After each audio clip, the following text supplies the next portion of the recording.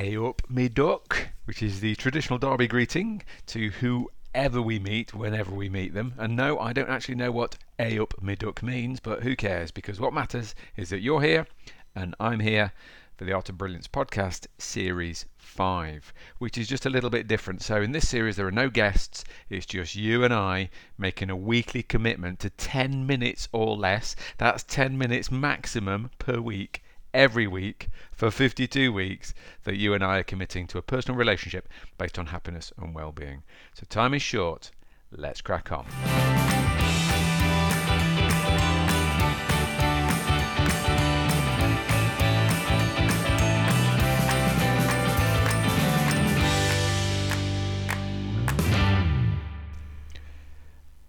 Welcome. And for today's episode, I want to tell a story that I sometimes tell in our Art of Being Brilliant workshop or keynote.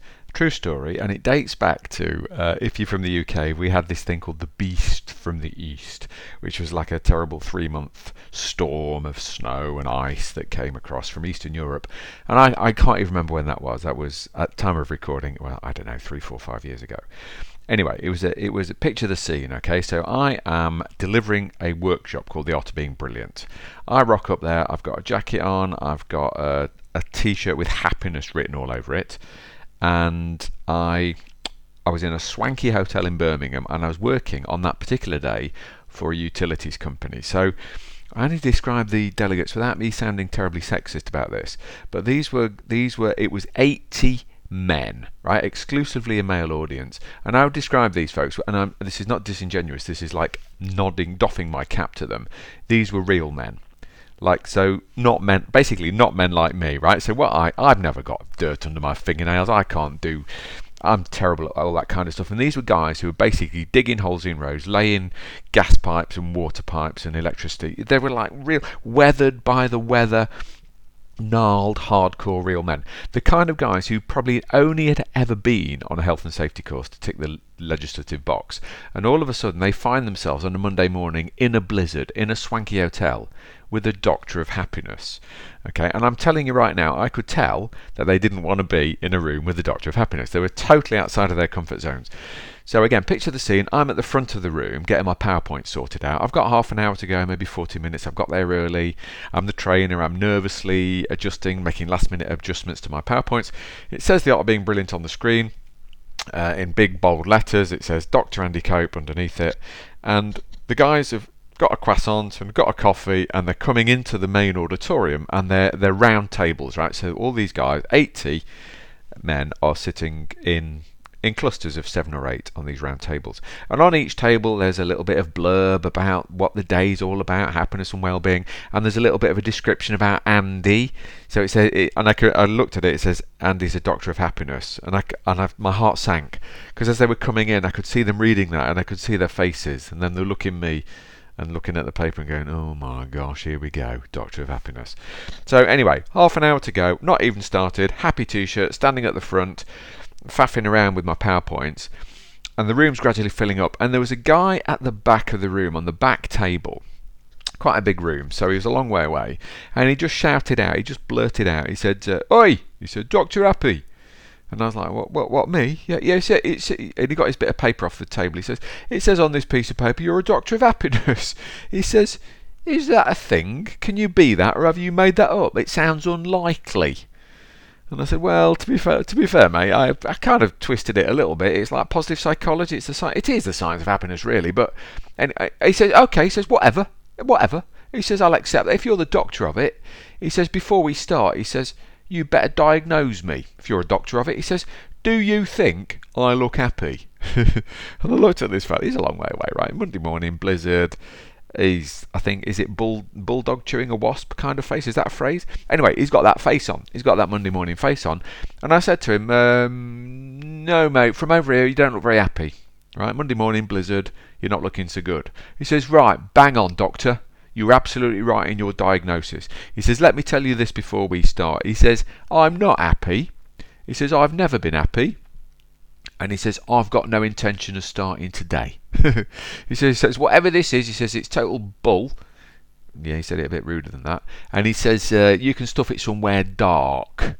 He says, if I go back to work smiling, they're going to think I'm on something. So I'm guarantee I won't be doing it.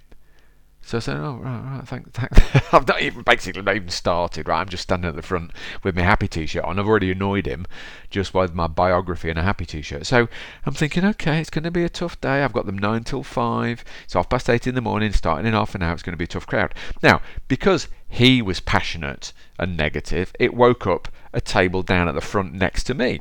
Whereas there's another bunch of guys that had assembled, and again, I don't know, he's probably nearing retirement age, the other guy who then chirped up, he put his hand up and he said, I would also like to declare, he says, I'm not happy either. He says, well, I've worked here 29 years and I've not had a good day yet.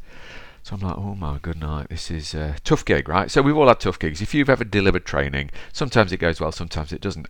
But to that day, I delivered probably about 8 years of delivering various well-being and happiness training and keynotes, and it's always gone pretty well. I mean, there's an occasional person who doesn't like the fact that I'm kind of giving them happiness top tips, but the vast majority of people take it in the manner with which it is intended, which is somebody who genuinely feels passionate about the subject, who genuinely thinks that if you apply the principles it'll change your life.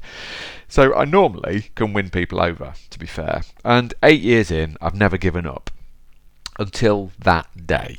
Alright, so I'm picture the scene again. It's 9:30 now. I've done half an hour's content and it's not landed at all. I cannot get anything out of these fellas, right? So I've tried to be funny, nobody's cracking a smile. So I thought I've changed tack. I tried to be serious, nobody's interested.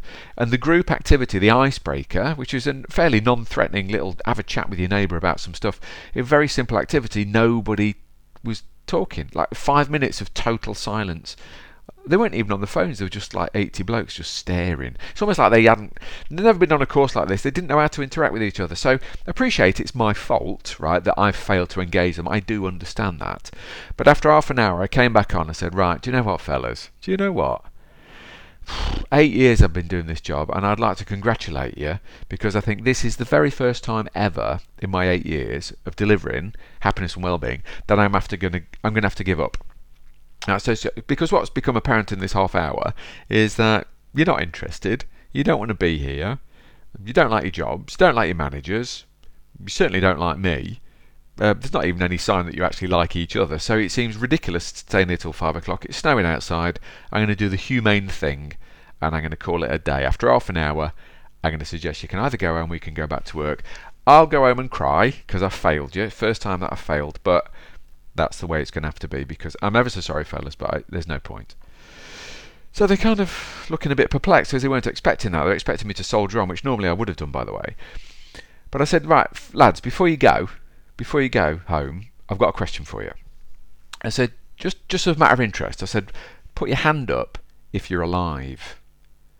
Right, now that I'd never asked that question before to any other audience, and that was really interesting because they were they wanted to discuss that. I mean, it wasn't even a discussion. It's like, you're alive or you're not alive, and it took about 2 minutes. And because they were discussing it, I let it go because I'm like, oh my gosh, they're interacting with this. And there was these discussions on the table. Are you alive? I'm a little bit alive. Yeah, well.